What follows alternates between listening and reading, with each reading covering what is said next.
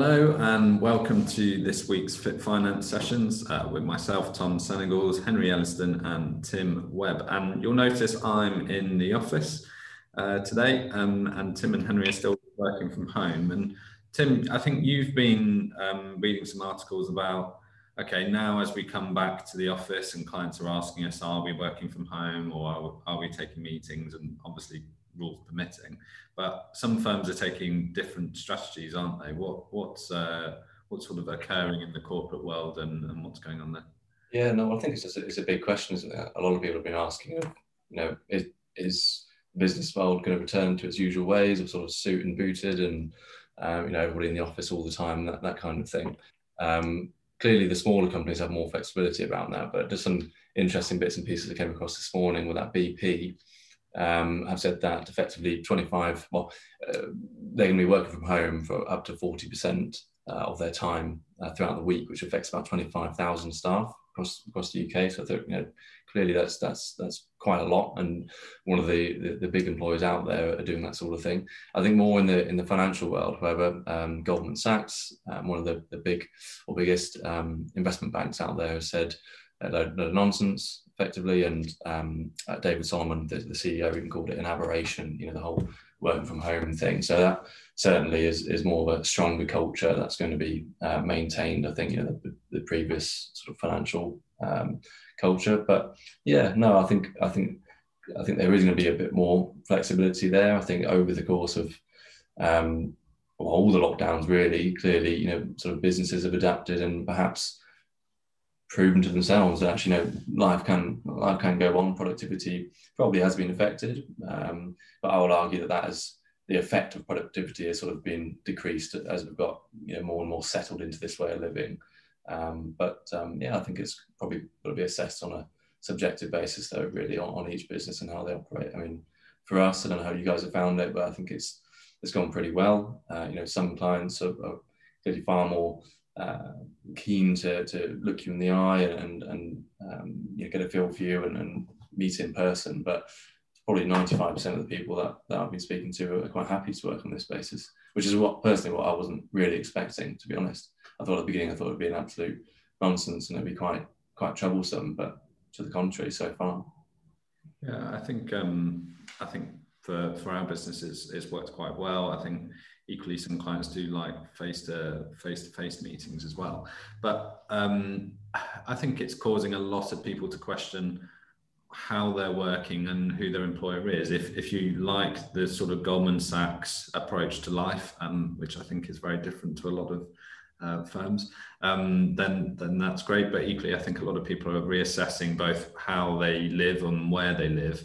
But if you are switching roles to either get some more work-life balance, or even if you're staying within your own role, what are the sort of things, Henry, you've been talking to clients about in terms of maybe their corporate benefits packages and things like that? Yes, Tom, that's right. So I've been speaking to a few of my clients actually, who've been moving jobs on the basis that their companies are threatening to pull them back into the office, and they don't want to do that. So it's quite interesting. So some of the things that their companies have given them that they need to be on the lookout for in their new roles. The obvious one, of course, is pensions. And whilst we have the auto-enrollment rules that stipulate how much a company and you have to contribute to a pension, of course, many of the larger companies especially are far more generous than that. So they may well, talking to someone recently who they contribute 5% and the company contributes 10% of their earnings to a pension. So certainly that's something that one really should look out for. But then also just what's going on with your pension. Have you had a look and reviewed under the bonnet of your pension? What are you invested in? How's that fund performing? Is it right for your risk profiles and all that sort of stuff? And then the other side of it, of course, is the other perks that come with it.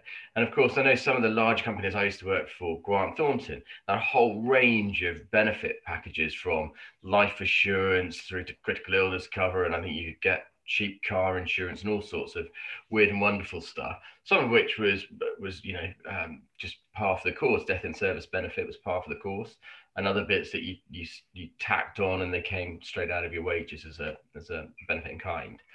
So those are the things that my clients other than the kind of the work-life balance and whether or not the company is the right fit and they're going to have the right job, but just from a purely financial sense, what they might be looking at. Yeah, definitely. I think it's worth just having an overview. I mean, we run lots of personal pensions for people, but even if you've got corporate pensions or pensions that you've got from previous employers, then it's always worth looking at them, and not just in terms of investment performance, but lots of clients are asking us about ethical portfolios and other bits and pieces.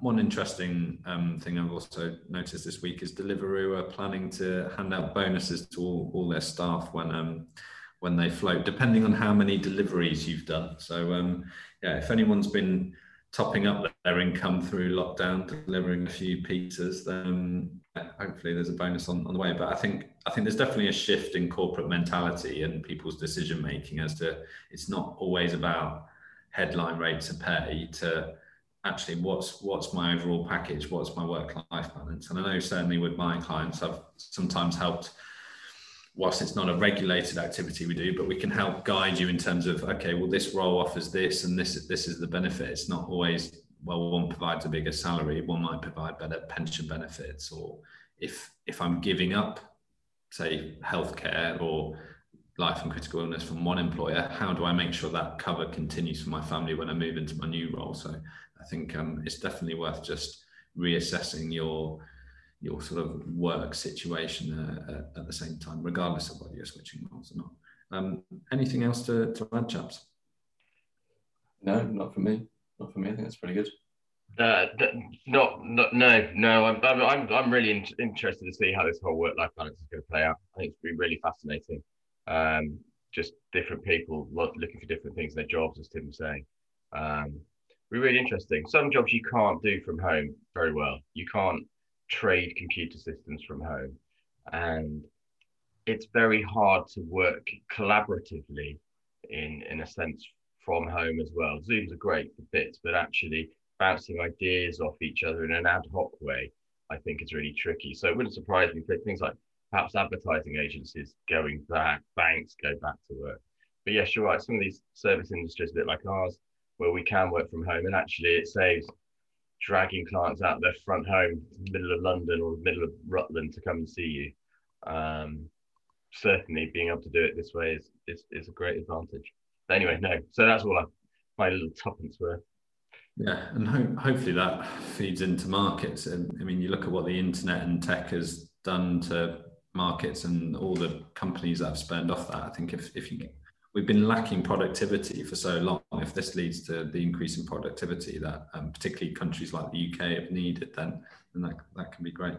But yeah, so hopefully that's an update on our thoughts this week. And as always, if you've got any questions or things you'd like us to ask, then please do. And yeah, hopefully in the future we're going to be able to do some live discussions where people can ask us live on air, which will probably go drastically wrong knowing us three, but I'm sure we'll find a way to make it work. So news to me, Tom. Sorry, what?